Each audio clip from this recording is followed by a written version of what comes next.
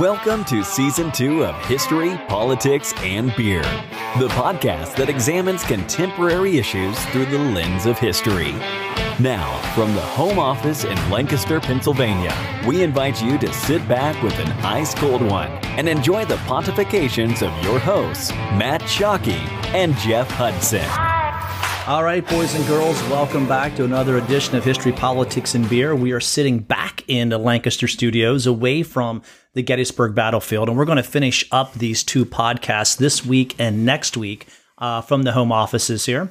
And we are back to bringing the beer back into History, Politics, and Beer. We were on the federal property, and we played with the idea of bringing beer on federal property, Jeff, but we thought maybe being arrested wouldn't be a good thing for the podcast. No, and it would have stopped it right in its tracks. And, you know, that's a big deal for us. That's a field trip for us. We didn't want it to end real quickly. We had a good breakfast that morning. Yeah. And a great lunch. I forget what the name of the bar was. That was the Appalachian Brewing Company. Appalachian Brewing Company. Yeah, we had good beer and good food there. Oh, it was, yeah. You can have a good time in Gettysburg. It was a beautiful fall day. We actually ended up starting to record over on the northern side of the battlefield.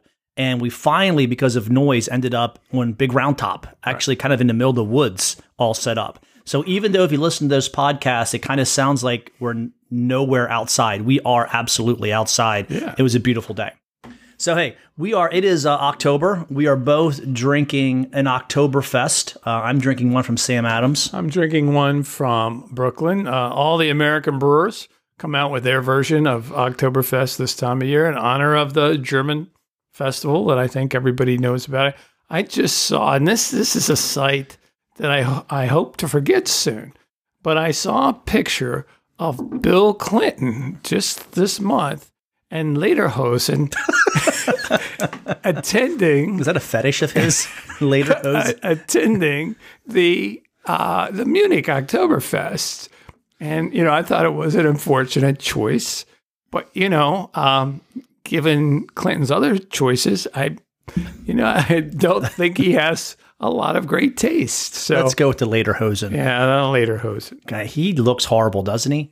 He doesn't look good physically. I mean, I hate to make fun of someone's looks, but he just doesn't look healthy to me. Yeah, but, you know, I don't know how Trump was looking Lederhosen. It's hard. When they're in Lederhosen, it's hard to get a good comparison, you know. Now, Obama might look svelte, but he would look funny in Lederhosen, too. Not too many there is a picture of Lederhosen. There's a picture of Adolf Hitler in Lederhosen. Oh, that's another image I would like to get out of my head. I think he's standing by a tree. I don't know who. Okay. Hey, know what would you look good in, boss? Lederhosen by a tree. That's a picture of strength for you. All right, let's get down to brass tacks here. Today, we're going to talk about the day 3 of the Battle of Gettysburg. And we're going to take our first podcast. Obviously, these are all about slavery. We took slavery through the origins of slavery, the causes of the Civil War. We're going to pick this up in basically 1862, right before the Emancipation Proclamation. And we're going to take this the whole way through until Lincoln's inaugural, his assassination. And then the next podcast we'll pick up with Reconstruction and the successes and failures. All right, so let's open up in 1862. Early on, this is not a war about slavery. This is a war about saving the Union. Lincoln is very clear about this. He wants to keep as many states loyal to the Union as possible. And if he uses slavery as a wedge issue, he's going to lose to border states. And that's Kentucky, Missouri, West Virginia, Maryland, and Delaware, who all remain loyal to the Union, and which were very important. In 1862, Horace Greeley, editor of the New York Tribune, writes an open letter, an editorial to Lincoln called The Prayer of 20 Millions, making demands and implying that Lincoln's administration lacked direction and resolve. Lincoln used this opportunity to write an open letter back. Now, he kind of ignored the central issue of what Greeley was bringing up, but he did address in 1862, this is in August of 1862, what the issue was. He says, "My paramount object in this struggle is to save the Union, and is not to either save or to destroy slavery. If I could save the Union without freeing any slave, I would do it. And if I could save by freeing all the slaves, I would do it. And if I could save it by freeing some and leaving others alone, I would also do that. Basically saying whatever he does about slavery and what he calls the colored race is going to be for the preservation of the Union. Now, this is interesting that he writes this letter in 1862 because sitting in his desk in the White House is the Emancipation Proclamation. So he's already made the decision to make slavery an issue in this war. Well, right. And slavery was an issue to Lincoln in this sense. He was never going to allow the expansion of slavery, which is so, so when we talk about slavery, we have to be very specific. Lincoln's election was going to prohibit the expansion of slavery, and that's why the Southerners seceded from the Union and bombarded Fort Sumter, and that's it. But he had no intention and said in his inaugural and said to Horace Greeley, I'm not going in and change anything. You can have the slaves in your states. If that preserves the Union, so be it. Just exactly what you said. But by 1862, of course, the war, especially in the East, didn't go that well for the Union, and people are becoming discouraged. Some people said that the Emancipation Proclamation was a trick by Lincoln to get more people behind the war because there was a big abolitionist sentiment, fervent. It wasn't the majority of people, but it was very fervent. And some people said that, Lincoln's just going to do that to get more people behind this thing. Well, I think that we could make a statement pretty accurate to say that if the war went well early on, there isn't an emancipation. If this is put down really quickly at the first battle of Bull Run, well, there wouldn't be a second battle if the first battle went well. If this is put down at Bull Run early on, and slavery exists, Lincoln is not. I mean, there was even an attempt to compromise. I forget the name of the compromise, but it was brought to Lincoln in an effort to compromise before the war began. And Lincoln turned that compromise down because it was going to have the expansion of slavery. He said, I'm not going to do that. And as you said, it was not to interfere with slavery in the states. So it is in some sort of weird paradoxical way, only because the Union loses early on, does slavery, the emancipation of slaves, becomes a necessity of war. And I do think there's a lot to be said for using slavery as they're not called a wedge issue, but certainly as an issue to help fuel the war movement in the North, and also to let the world know and send a message to Europe about what this war was really about. Right. And remember that we're talking with Abraham Lincoln, a mature individual. So I think some people say, well, he was not anti-slavery. Lincoln personally didn't like slavery. There's incidents he talks about seeing slaves. It's very clear. He didn't think they were equal to him. Right. I think his statement was that they should be afforded the same right as him, or the same opportunity as him, to allow his talents to take them as far as they could possibly go. A black man should have that same opportunity that he had. There's very few people like William Lloyd Garrison, who was writing the abolitionist newspaper, The Liberator, who actually believed in equality. Total equality. Total equality. Right. Lincoln was not there. Lincoln was very progressive for the time period, but he wasn't a radical in that sense. And you got to remember, too, he was a person that grew up on farms, and especially in Indiana as a farmer. He was used to hard physical work. And Illinois. Well, and a lot of his childhood was in Indiana. Oh, was it? Okay. Then he did move to Illinois. But the point is, these guys who had their own farms, if you think about it, not only is the slavery that has the potential, if it's allowed in the expanding Union, to prevent them from having their own place. I mean, they're not going to respect people that don't do their own hard work. Right. Farmers today, spend a day with them, see what time they get up, see what they do during planting season and harvest. In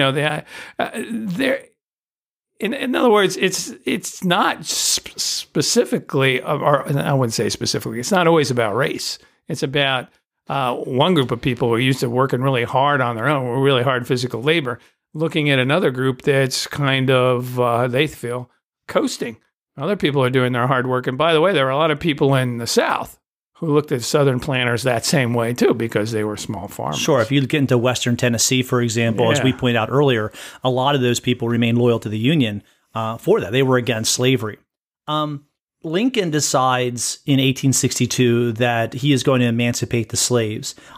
He pulls his cabinet together, not so much to discuss it, but really to discuss how it should be announced. William Seward suggests that Lincoln wait for a Union victory, or he said it would be a cry for help, our last shriek on the retreat, if we did not have a victory before we issue this emancipation. So it gets pigeonholed for a little bit until September of 1862. I don't know if we want to call it a victory, but certainly Antietam, September of 1862 in Maryland, is that quote unquote victory. Lincoln issues the emancipation, basically saying all the slaves that are in states that are in rebellion will be freed as of January 1st, 1863, unless those states come back into the Union. So he does give them, a lot of people don't know that, he does give them a door to keep their slaves if they come back into the Union. Of course, no one takes them up on that. And then January 1st, 1863, the Emancipation Proclamation goes into effect. Many people think that the Emancipation Proclamation didn't free anybody, and that's not true. Actually, it freed I forget the exact number, but 10 to 20,000 slaves, because the Union Army was in areas of the Confederacy, and they were in control. So it did free some slaves, but the vast majority of slaves it did not touch. But the Emancipation Proclamation does a lot. It changes the focus of the war. No longer are we just fighting to save the Union. Now we bring it to a higher cause. We're now fighting for the freedom of the slaves. And something, as the battle hymn of the Republic, as he died to make men holy, we will die to make them free. So now it becomes a great crusade. And it also sends a message to Europe. The South is going to need European intervention to win this war. And in one fell swoop, Lincoln changes the focus of the war to being about slavery, and England and France are not going to come in on the side of the Confederacy if they're fighting to maintain slavery. So the Emancipation Proclamation is one of those, really shows, I think, the greatness of Lincoln and how he understood the political backdrop of the Civil War, and how he was able to move the pieces on the chessboard to suit him. Now, in 1863 is a very telling year for the Union. We get the Emancipation Proclamation, and Gettysburg is the turning point of the Civil War, the high water mark. It's the most northern, the Confederate Army will come. This is July 1st, 2nd, and 3rd in 1863. And we talked about day 1 and day 2 already. We want to talk a little bit about day 3. Do you think we should summarize very quickly day 1 and day 2 again? Sure. I mean, the South came in from the north. They were held up by General Buford, who saw the value of the high ground behind the town behind him, which was Gettysburg. He delayed the Southerners long enough that the Union could move in there. Second day, Lee, who, remember, had generally been successful against the Northern generals. He felt he could win a battle there, even though there was no battle planned. And basically, they attacked the left flank of the Union Army and the right flank. The right flank of the Union Army was Culp's Hill. They couldn't get around that. Joshua Chamberlain and the 20th Maine kept them from getting around the Union left flank. So the third day, the armies are still sitting there, Union on the high ground, the South below, and he decides to go right to the center. He's tried both flanks. That didn't work. Now, General Longstreet wanted to try a flank again, but Lee decided to go right to the center. He massed his artillery. We had one of the biggest bombardments in history up until that time. We now know that the cannons were set a little too high, I think, and exploded behind a lot of the shells behind the Union line. And then General Pickett leading the charge, his unit leading the charge, I think there were about 15,000 Southerners, went up toward the middle of the Union line. Now, there's an interesting little subnote there. James Longstreet, who was the commander of Pickett and the other generals who were ordered up there, supposedly refused to give the order because he thought it was suicidal. He had seen Union attacks at Fredericksburg and other places, Founder, and he didn't want any part of that. In his version of it, he told Lee, "General, I've been a soldier all my life. I've been with soldiers engaged in fights by couples, by squads, companies, regiments, division, and armies, and should know as well as anyone what soldiers can do. It is my opinion that no 15,000 men ever arranged for battle can take that position." That's what Longstreet said. He said he didn't want to do it. And this is where we see, everybody thinks Lee's a strategic genius. And, Lee's first invasion of the North ended in Antietam. He didn't even get to the Mason-Dixon line. No. This ends about 20 miles north of the Mason-Dixon line. So Lee certainly was a great defensive general as far as getting his invasions of the North were spectacularly unsuccessful. Right. And so they charge up the hill. I don't know if you want to tell any more of that story, that Pickett comes up the hill. Well, you and I both have walked Pickett's Charge. Yep. And when you come out of the woods, it's about a mile across that open field. You can see the whole way across. I forget what the name of the road is that the Union is dug in on. It escapes my mind right now. But you can see that whole road. You can see up to Little Round Top. On the one side, yeah. Every cannon, every gun is focused down on this field. It is sort of awe-inspiring to think that anyone in their right mind would walk across that field. You walk across the field, and what you don't see when you're just looking out over the field is that there is a divot in the field. And when you get about halfway across the field, you can actually go down into a little ravine, and that you cannot be seen anymore. So the Confederate Army went about halfway out, regrouped in this ravine, came up out of the ravine, and attacked the Union line. And they did breach the line at one point, not nearly enough to break through. And the Union still had regiments in reserve, right. too. So it was a resounding defeat. I believe Pickett I think Lee asked Pickett where his regiment is, and I think he says dead on the field. Or something along those lines. I don't think Pickett ever forgives Lee. I think he says later on, that old man had my regiment slaughtered at Gettysburg. I think Gettysburg is, for Lee, I hate to call it arrogance, but this idea that if he asked his men to do something, they would do it. They have been successful so many times. Antietam is certainly an exception to that. And Gettysburg simply wasn't that. It's even said, and I don't know how true this is, if this is just writing after the battle to make things sound better, but that as the Confederate troops were approaching the Union line, that the Union men were chanting Fredericksburg, Fredericksburg, Fredericksburg, into revenge of what happened on Maurice Heights in Fredericksburg in 1962, I think that was. Where the Union had to charge up. But, right. But the old saw is true. A lot of times generals fight the new war using the old war's tactics. Right. But by this time, they should have known that rifled musketry and cannons loaded with grape shot, which for those of you listening who don't know what that is, it basically is making a cannon into a shotgun. Right. You just put a load of these balls that will spray out. And you just couldn't do it anymore. The firepower was too much. And again, I think Longstreet anticipated World War I and those charges. You can't do it. We can ask them to do it, but they cannot take this ground. And that's what happened.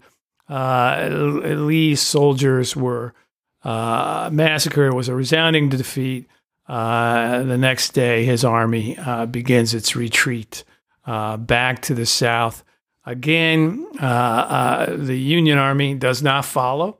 And again, that's going to be a source of frustration to Abraham Lincoln. And Lincoln is well aware that the North has superior firepower and manpower, and he wants the Southern Army destroyed. It was a really bad day, that July 4th, for the Confederates, because not only did the news get around the nation of their General Lee's defeat at Gettysburg, there was another big battle fought at Vicksburg. Well, there was a siege at Vicksburg. Siege of Vicksburg, which had just resulted in the Union taking that city, Vicksburg, Mississippi, which was the last Southern stronghold on the Mississippi River. And now the Union had cut the South not quite in half because that's not where the Mississippi is, and now they control the Mississippi River. What did they say? I won't win until I have the key to the Mississippi, I think, and I think Vicksburg, now the key's in my pocket, or so. Is that the quote you're talking about? I think Grant said something, the father of waters flows unvexed to the sea or something like that. But anyhow, you guys get the point. That July 4th, the national holiday, the one that, Lincoln will eventually refer to in his address, was a great, in 1863, it was a great time for the Union because after that, the South had really no chance of winning. It was just going to be defense, how long they could drag it out. And in Vicksburg, how much does this stick in the craw of the people of Vicksburg? People of Vicksburg don't celebrate July 4th until after World War II. Or actually, I think till after World War II, they finally joined the rest of the nation. For them, it was a day of mourning because they had, that's how powerful the legacy of some of this stuff was. So early July 1863, everything changes. Gettysburg is won by the North. Vicksburg falls. And as Jeff said, really, the war isn't over, but it looks highly unlikely that the Confederates are going to be able to win that war. Which brings us to a moment. There's some big events in history, and sometimes there's moments to history. And November 19th, 1863, there is 17 acres purchased in Gettysburg for a cemetery, which happened within 6 weeks. On Cemetery Hill to bury 3,500 soldiers by state. They were buried hastily and dug graves all over the battlefield, so they had to go back and dig everyone up, bring everyone over to Cemetery Hill. Farmers were going across their fields and have a skeleton they would discover, right. And it was recognized. Not only was this horrifying, it was unsanitary to have. And so they had this whole idea of creating this national cemetery. And very soon after the battle, people came, families, veterans, souvenir hunters. By the early 20th century, over 1 million visitors a year are going to be coming to Gettysburg. But that gets us a little bit ahead. So let's jump back until that November 1863 for the dedication of this battlefield, November 19th. Lincoln, what I read about this, I get a lot of conflicting information about the Gettysburg Address. Some people say Lincoln was invited as an afterthought, which I find hard to believe that you invite the President of the United States as an afterthought. He wasn't the main speaker that day. A guy by the name of Edward Everett, a diplomat from Massachusetts, was there, and he actually spoke for 2 hours. Gave the whole history of the battle. Right. Did he really? Yeah. Is that part of it? Yeah, that's all it was, the history of the battle. And if you will read different things about the conflicting information that I actually read something that the speech was interrupted 5 times with applause. I don't know if that's true, but I read that in an account. I read an account that Lincoln thought it was a horrible address. And then I read someplace else where he didn't think it was a horrible address. But it is powerful. And you want to take a little bit of this, Jeff, start off with the 4 score and talk a little bit about the address that he gives. It's only about 2 minutes long. Yeah. At Lincoln, this is a time period when presidents will write their own speeches, at least some of the time. And Lincoln certainly wrote this. And you should know that Lincoln grew up reading the King James Version of the Bible. And you can hear that when in his speech. Another very interesting thing I think about Abraham Lincoln and his speaking style is that he generally tended to give much shorter addresses anyhow than his predecessors did. And some people feel that he knew that the telegraph was really important. And he wanted this is how the speech would be. There was no recordings. This is how the speech would be disseminated to the main way people got news, which is newspapers. And so he intentionally kept things very short. Okay. People think because a modern president. It would be easy to broadcast that along the telegraph, and it could be in print the next day or two, and people could feel part of the event in a way they weren't before. So anyhow, Lincoln starts off. People who are older probably had to memorize this at one point. We don't make them kids do that anymore, but it's a great speech. It starts off 77 years ago. That's 87 years. Our forefathers brought forth upon this continent a new nation conceived in liberty and dedicated to the proposition that all men are created equal. So right there in the very beginning, you see that, remember, he's there. He's trying to give meaning to not only Gettysburg, but to the horrible slaughter that has taken place in this nation. A lot of people don't realize the Civil War had probably, modern scholars think, 700,000 people were killed in this, soldiers were killed in the Civil War. And the population of the country was maybe 30 million tops. Yeah, I think the numbers maybe are 13 million or 11 million if it were held today, what the casualty rate would be for the United States. Everybody had an uncle, a son, a cousin, a brother that was involved in this conflict, and a lot of people shared somebody who had been a casualty, shared a family member who had been a casualty of this. So he was trying to give meaning to this. And so he goes right back to the founding. He goes right back to the Declaration of Independence, because that's what took place for 87 years before the Battle of Gettysburg. And he mentions the dedication to the proposition that all men are created equal. Now the Civil War is about equality, all men being created equal. And he takes us back to the Declaration, not the Constitution. Well, he does, and the Constitution at the end, though. Yes. Because in the ending of it, he says, giving meaning to the battle, he says that these dead shall not have died in vain, that this nation under God shall have a new birth of freedom, and that government of the people, by the people, for the people, shall not perish from the earth. He mentions the people 3 times. And remember, we had talked about the Southern theory of that they could secede came from the idea that they were states. They joined as states and they were going to leave as states. And Lincoln very intentionally goes right back to the preamble of the Constitution, and that the authority of the Constitution, and therefore his authority as President of the United States, rest on we the people, not one state, not Virginia, not South Carolina, but the new American people. So it's a specific rebuttal to the Cornerstone speech given by Stevens, where he says, we don't believe people are equal, and to the Confederate theory of government, which is based on the states being voluntary members of this and that they can leave. Right. This idea of changing what this nation is about, the historian Shelby Foote, and actually Shelby Foote really wasn't a historian. He became an historian sort of by accident. He started writing about the Civil War, and it never ended for him. But it was not going to be his main passion in life, and it ended up being. Shelby Foote says really what the Civil War did and what the Gettysburg Address did is it made an are an is. And what that means is he said before the Civil War, you used to say the United States are going to do something, as the states were a group. And after the Civil War, it became an is. The United States is this or is that. It brought us together as a whole. It made us stop thinking of ourselves as individual states and start thinking of ourselves as a whole country. If you looked at the founding fathers, they referred to as their country, their home state of Massachusetts and Virginia. And in many ways, that was carried on for those 87 years from the Declaration of Independence up to Gettysburg, that you thought of yourself from your state first. And this is really, I think, what the Civil War helped end. It helped end the idea that we were individual states. We are now a unified country.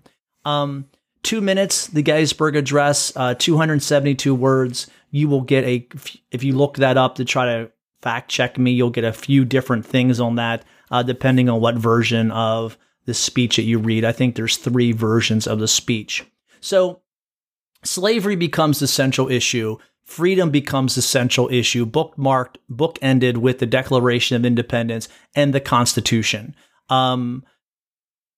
As the war is grinding to a halt, to a finish, Lincoln wants to put into the Constitution the abolition of slavery. And this is where we get to 13th Amendment. It was actually attempted the first time in 1864 to abolish slavery. It passed the U.S. Senate, but it died in the House. as the Democrats rallied in states' rights. After the election of 1864, Lincoln won. The soldiers were allowed to vote in this election, and Lincoln wins. And there's super majorities actually in both houses of Congress now. And the 13th Amendment goes back and it passes both houses of Congress. States approve it. And now we have the eradication of slavery. So in essence, we no longer need the Emancipation Proclamation. The Emancipation Proclamation can be considered a war measure, and now involuntary servitude, except as punishment for a crime. And we could do a whole podcast on that statement right there, because there are people out there now, not to give Kanye West credit, because this is way before Kanye started mouthing off. A lot of people don't like that part of the 13th Amendment, except as punishment for a crime, which many people read that you still can have slaves if it's punishment for a crime. But that's for another time. I do think that's an interesting read on that. So the 13th Amendment, slavery is going to end. Lee goes as long as he can, running away, fighting a defensive battle. And after Vicksburg in 1863, Lincoln found his man, and the man was Grant. Grant understood, and Lincoln said this early in the war, that he would win the war as soon as he found a general who understood the math.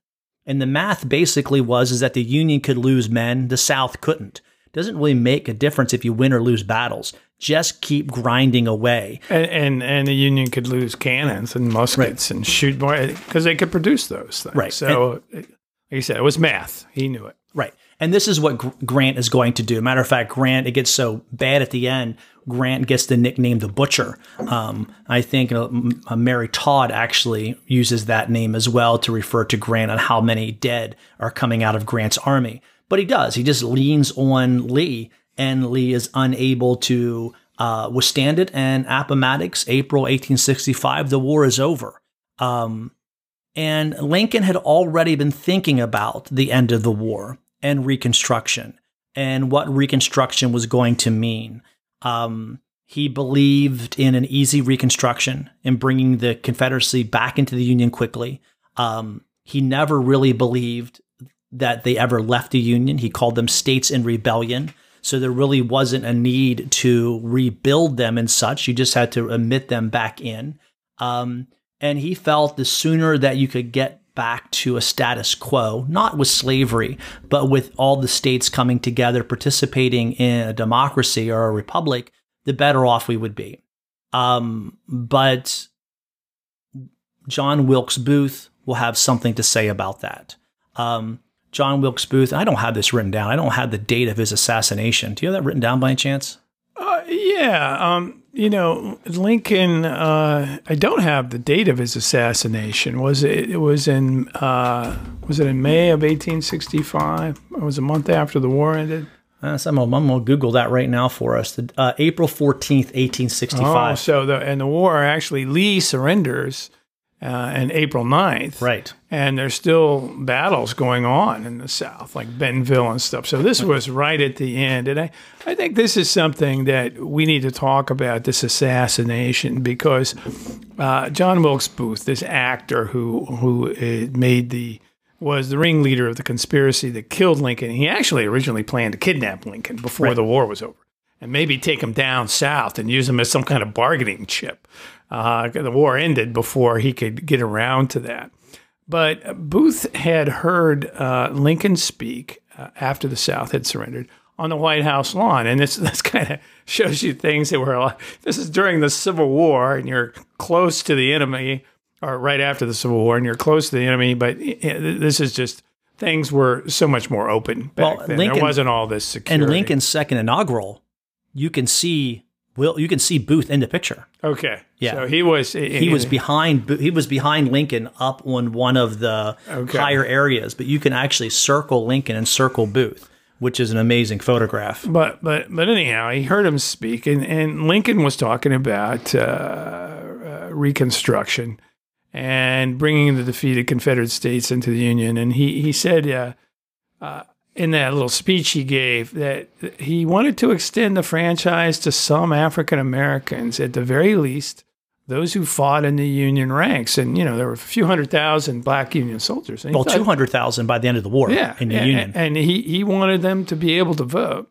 And he also expressed a desire in that speech that Southern states would extend the vote to literate blacks, blacks that could read and write. And Booth stood in the audience, and it seemed that this was a pivotal point in his actually deciding to go ahead and try to assassinate. According, he said, that means nigger citizenship, he told Lewis Powell, one of his band of conspirators. Now, by God, I'll put him through. That is the last speech he will ever make.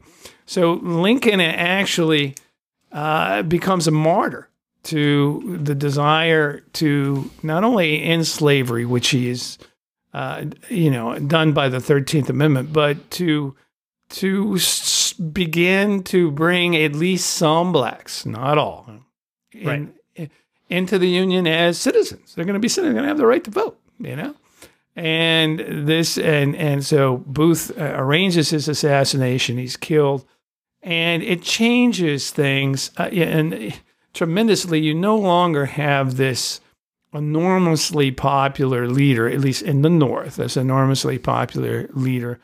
And even though Lincoln, it's questionable how strict he would have been on Reconstruction, and how you can even question maybe his commitment to equality.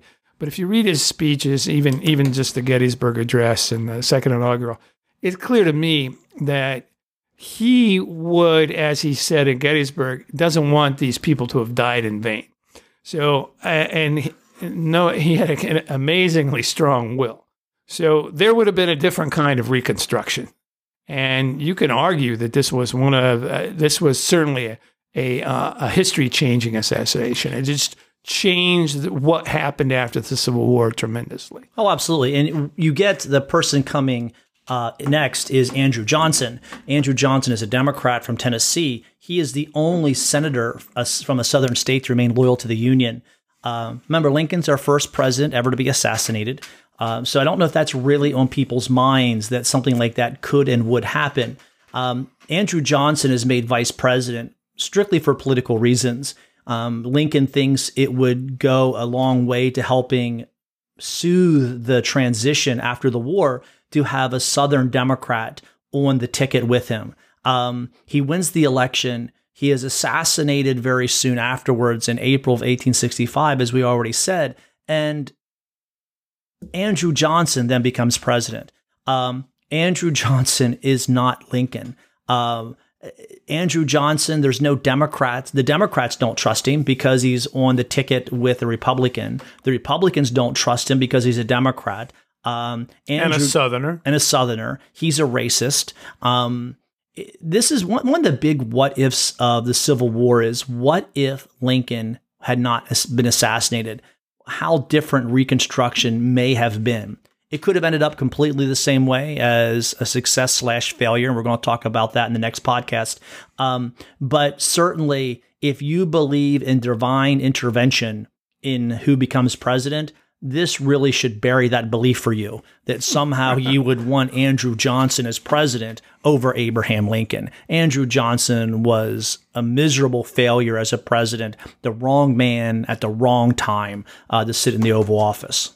Yeah, and eventually the Republicans, especially the radical Republicans, who were instrumental in getting two more amendments passed during this time, the 14th Amendment that we need to mention and go over, which the Dred Scott case had interpreted the Constitution as not allowing slaves to ever become citizens. They're not citizens. And the 14th Amendment specifically overrides that. It says anyway, it establishes birthright citizenship. If you're born here, you're a citizen. So what do you get as an American citizen? Well, you get two things. You get equal protection under the law. That's a huge thing. And due process, which means that legal processes have to be done. I mean, you can have a legal marriage now if you're a freed slave. Right. If you think of it, I mean, marriage was, slave marriages weren't legal, among other, own property, have Due process followed if you are accused of a crime. So this is specifically aimed at giving citizenship to the freed black slaves, mostly in the South, but also in the border states. And the 15th Amendment grants the franchise to freed black males. Right. And so this is where the Republicans want to take Reconstruction, but they have a very unwilling partner in Andrew Johnson, and they eventually, how do they now? There was some kind of the Tenure of Office Act. Did he get rid of Seward? Right. The radical Republicans wanted to make sure that they had a spy in the cabinet. And so you need congressional approval to put a person on the cabinet. So they said, well, to remove a person from the cabinet, you're going to need congressional approval too. So they passed something called the Tenure of Office. Which is not in the Constitution. No, and it was later deemed to be unconstitutional. And that was a constitutional quote-unquote crisis that got him impeached and almost removed from office. Right. With that, you had the 13th Amendment and slavery. 14th Amendment gives you due process and citizenship. The 15th Amendment gives you the right to vote. In essence, the Republicans are looking at this, the stones are being laid to the pavement of equality. So like that, I just made that up. Yeah, that's good. And now it is going to be time to reorganize the South and to to preserve this fresh freedom to actually being implemented. And that's where we're going to go with the next podcast. Right. Spoiler alert, it's not implemented. It falls apart, unfortunately. And we are in for another 100 years of segregation and racism and murder and intimidation and all the things that go with it. And not equal protection and not due process. None of those things. So thanks for tuning in, guys. We'll be back next week with the final part of this podcast, the legacy of the Civil War. We're going to take a look at the lost cause. We're going to tackle issues like the Confederate monuments and how the Civil War is viewed today. So thanks for tuning in.